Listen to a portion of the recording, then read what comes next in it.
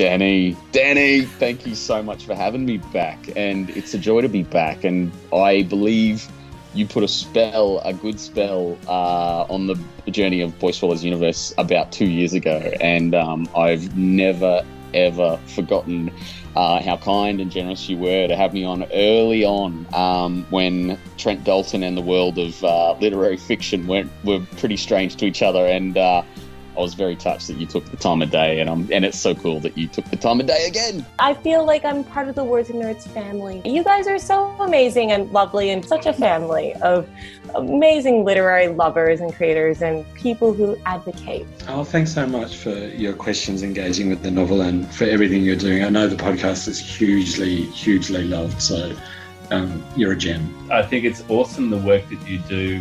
You know, we're out there in this pool of like however many writers there are in this country, and we're all trying to get our book to the surface. Podcasts like this enable us to do that, and also to talk about our craft. Danny, you're a gift from heaven. I love that you're such a great supporter and advocate for not only kids' books, but adult novels too. I love your interviews across the board. Kudos to you, Danny, for getting everyone to relax so much that they open up and tell you such interesting things for the benefit of your listeners. So, Thanks, Jack. Yeah, well done. That's so true. Oh my gosh, I just told you all these things that I've never talked about before. I could edit that bit out. I could do this, and I was just so comfortable that I was like, said all this stuff. It's a special knack. Who wouldn't want to celebrate this fabulous podcast?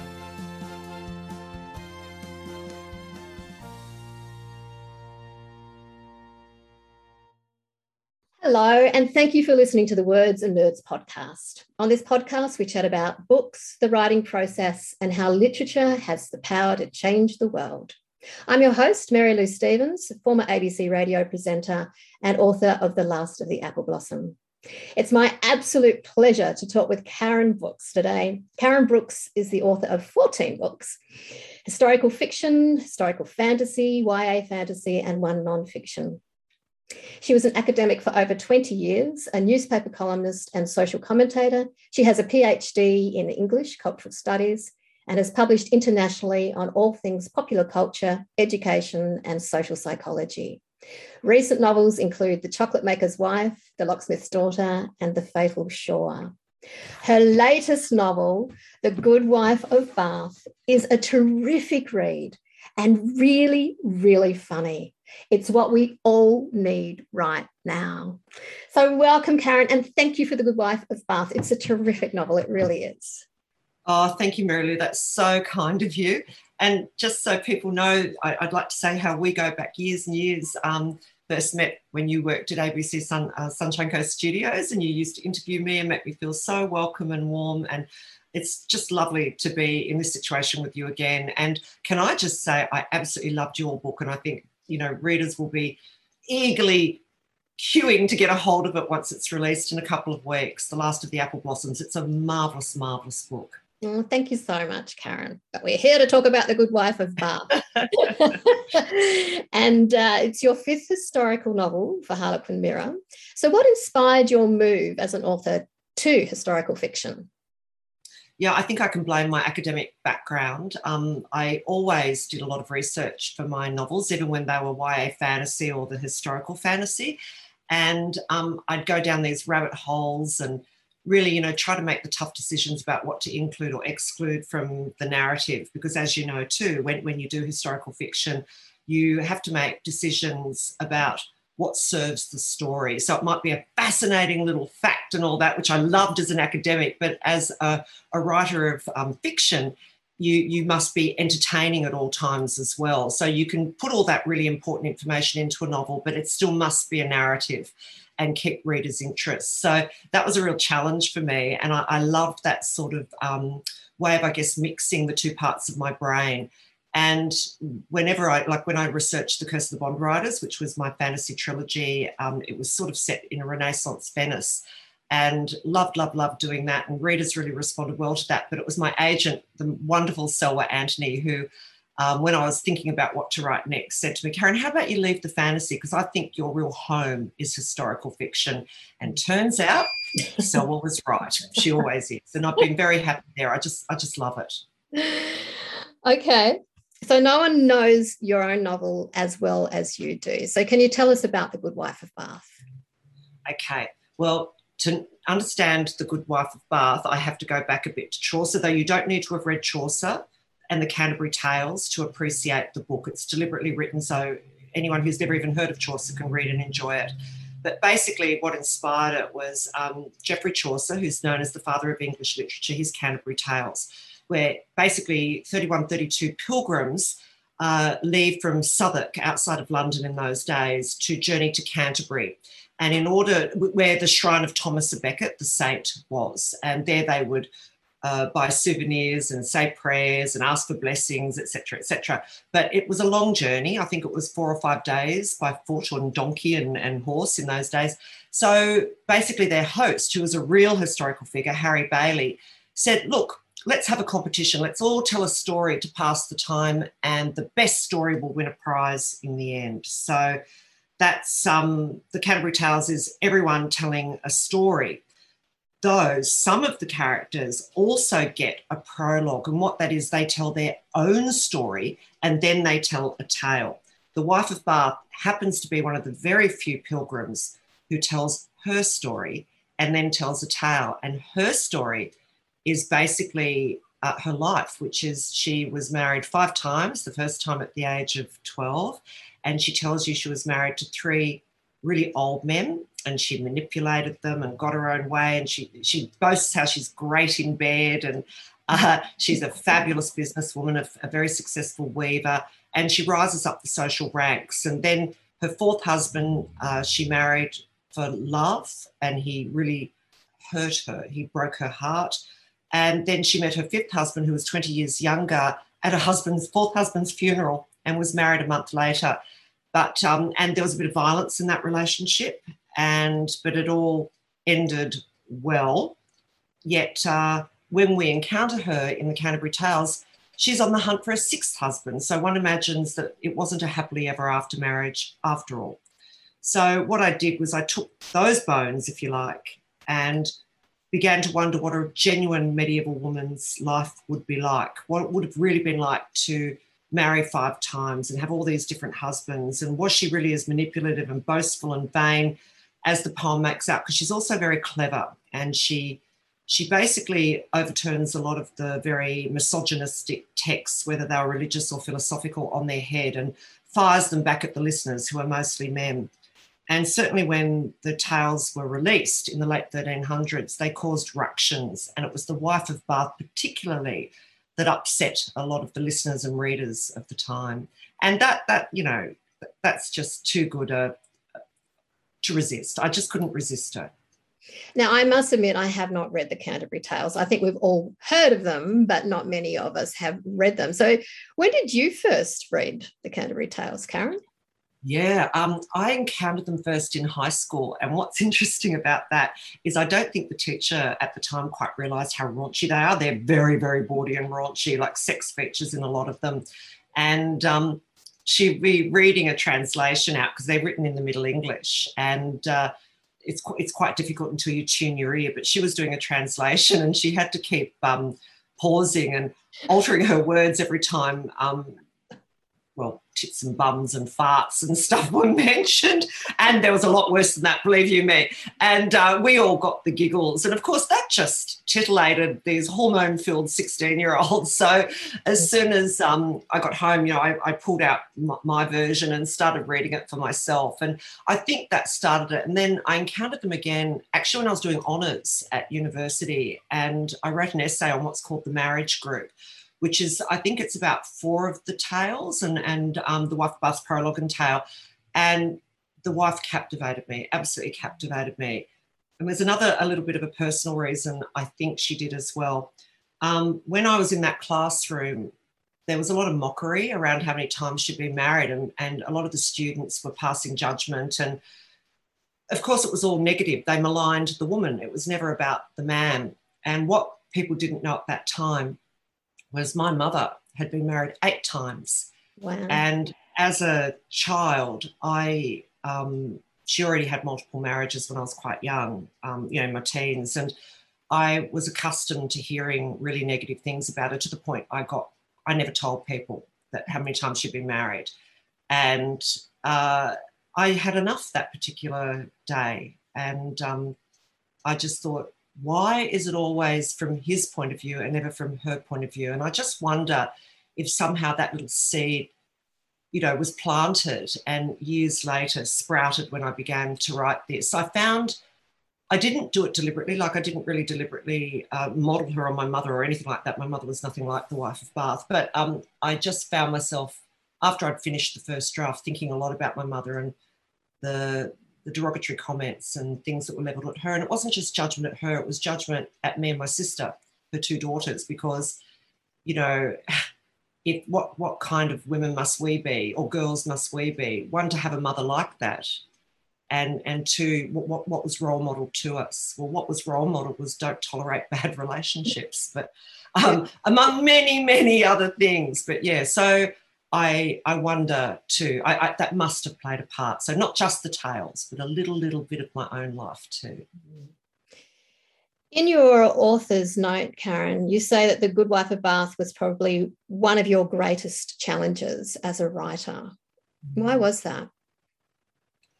A number of things. Again, I love putting, I guess, creative flesh on history's dry bones, but this was already a very rich literary character, and Chaucer is the father, known as the father of English literature. So it was, I didn't try and fill his shoes. I didn't want to fill his shoes. I wanted to put another pair beside them. And it's always a challenge when, I guess, you're writing about something that's so well known, or as you say, you might not have read the Canterbury Tales, but you know of them.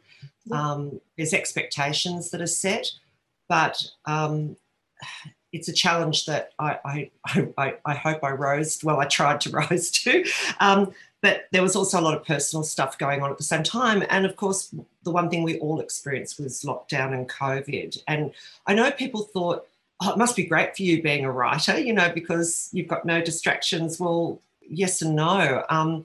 Choice was removed, and you had to be in your house, and you had to be, I guess, aware of, well, it was very hard to focus on the book because I was so aware of what was going on, not just here in Tasmania, but of course on the mainland, and with all my wonderful friends and family up there and what they were enduring and going through as well. And we have another business, my partner and I, my husband and I, and, you know, we felt the blows, the financial blows, which then trickled down into emotional and psychological.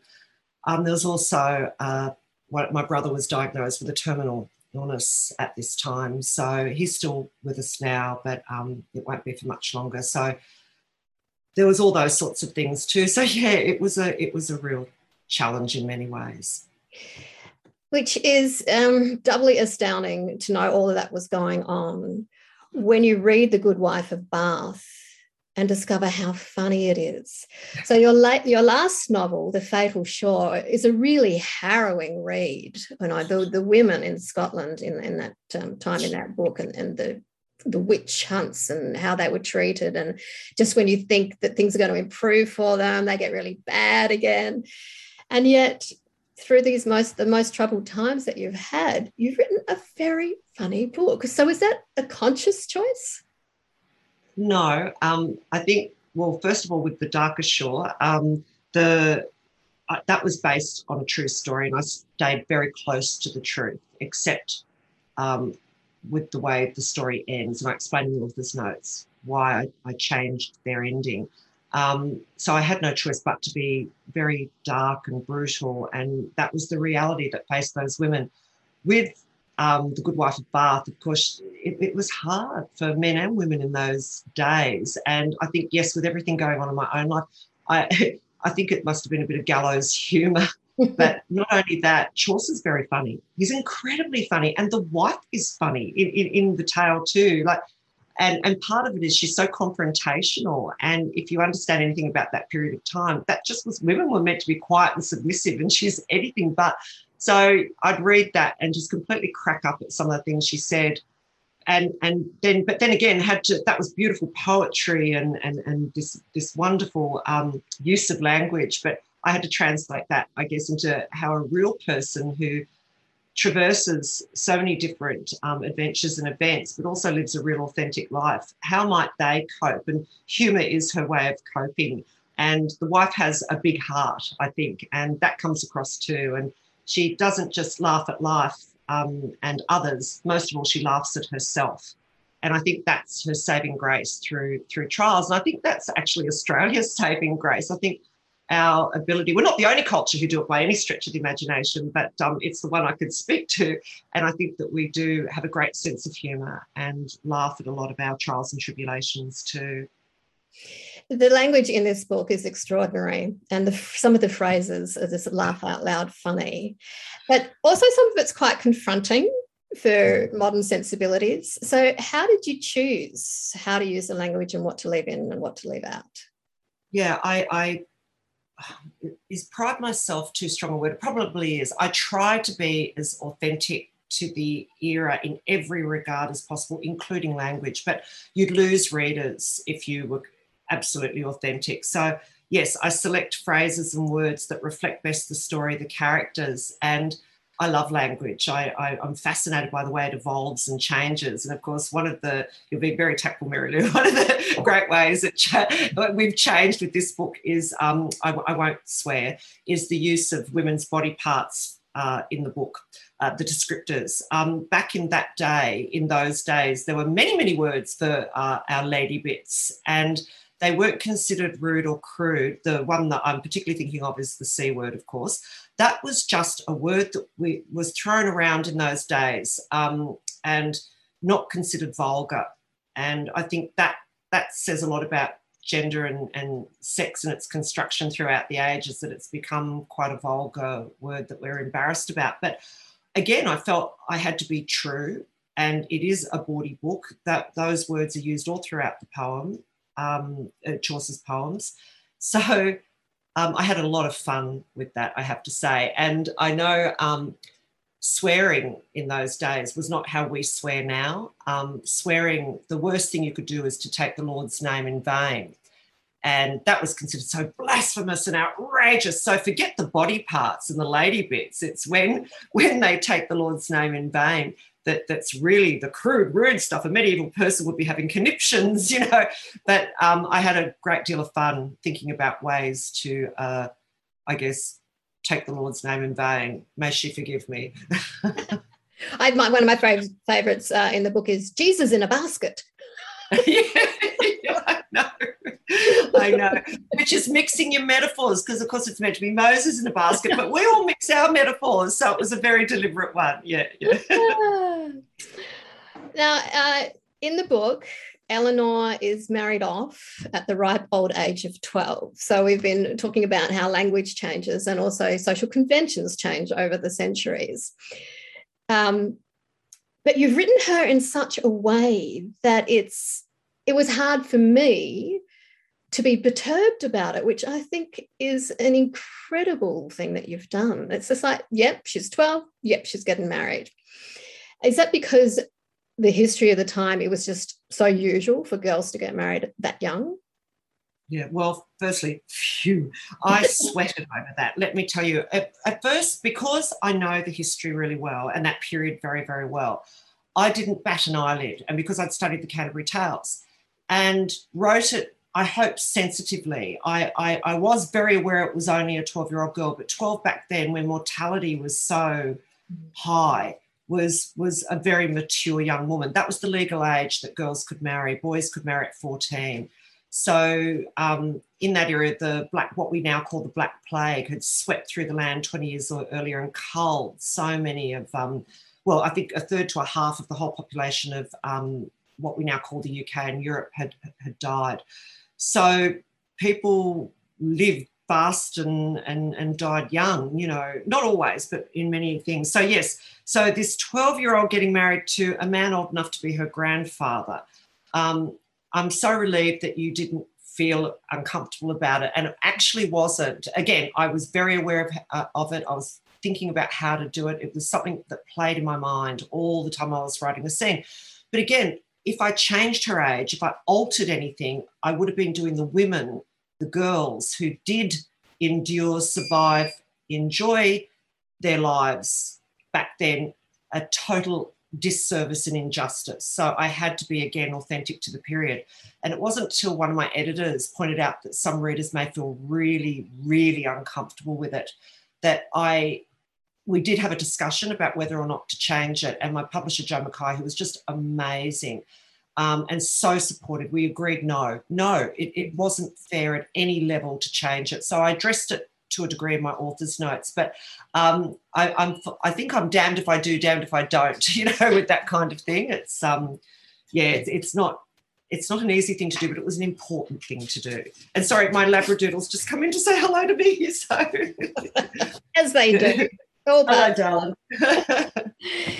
Now, the other thing that you've done in The Good Wife of Bath is to use Chaucer as a character, or the poet, as he's sometimes referred to in the book. And in The Chocolate Maker's Wife, one of the characters was the real-life historical figure and diarist Samuel Pepys. So what do you need to keep in mind when you're including these real historical figures in your works? Yeah, that's a great question. What you have to do is be completely true to them. And that's where you can't really deviate, except in the known facts of their life. So Samuel Pepys particularly was great because he left his diaries. So we have 10 years of diaries, and what a weird, wonderful little man he was. What a perv. He was great to write. And he sort of really captured the cultural and emotional ethos of the period, as well as giving little factual things. He was like a combination of a non-fiction book and a gossip rag. He was just wonderful. So he was great to use. Chaucer was fascinating. There's quite a few gaps and omissions in his life, but I read about 3 or 4 biographies, including a fabulous new release. I'm just looking at it over there on my bookshelf, Marion Turner's Chaucer, A European Life, which came out just as I was starting to write the book and sort of do some, in-depth research as well on Chaucer. So it was just perfect timing. So I do a timeline and I make sure that anything really important in their lives, if it's essential to the story, is included. And I had to do the same thing with The Locksmith's Daughter, because one of the main characters is Sir Francis Walsingham, who was Elizabeth I's spy master and an incredible human being in good and bad ways. But Chaucer had an amazing life, and he also had missing years. And I think there's nothing an author loves better when they include a real figure, when they see missing years. So you can just throw in whatever you want. So with Chaucer, he had these missing years. So naturally, that was when he was involved in the wife's life when she was a very young girl. So that was a gift.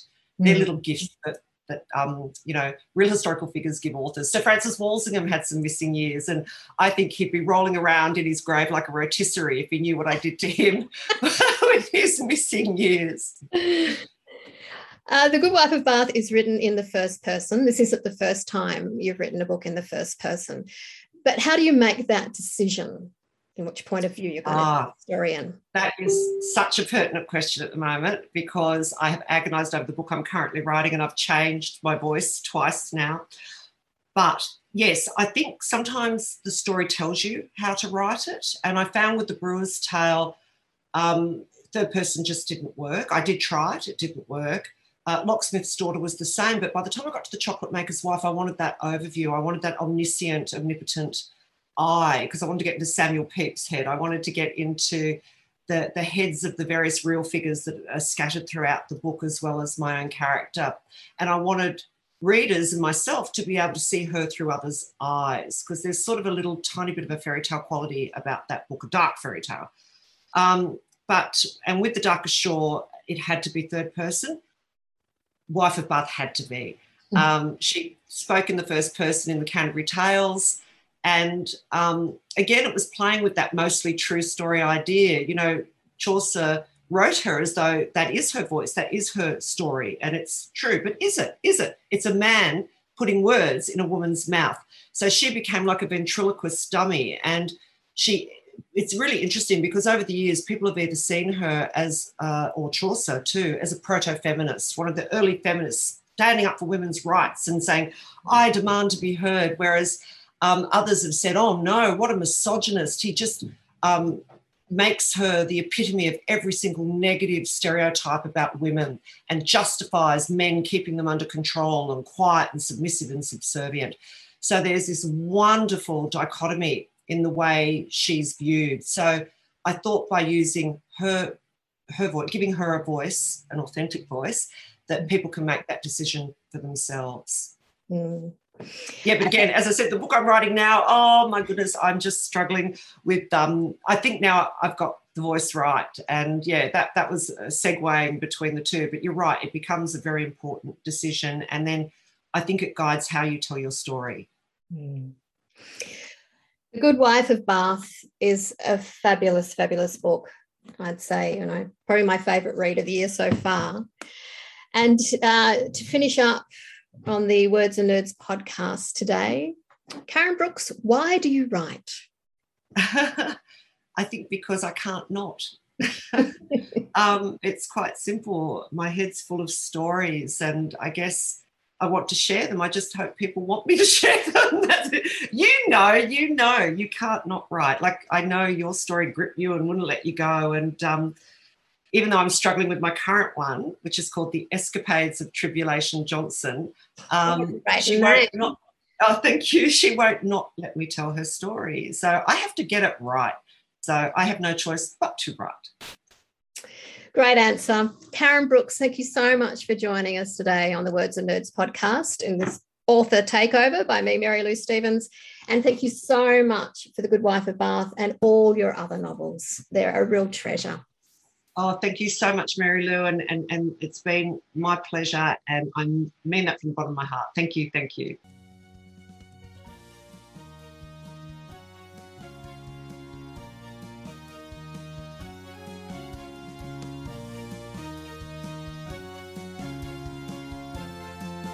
Thank you for listening to the Words and Nerds podcast. We'd love to engage with you on social media. You can find the podcast on Facebook, Instagram and Twitter. Danny V Books, Words and Nerds podcast. You can also subscribe wherever you listen to your podcasts. Stay safe and read more books.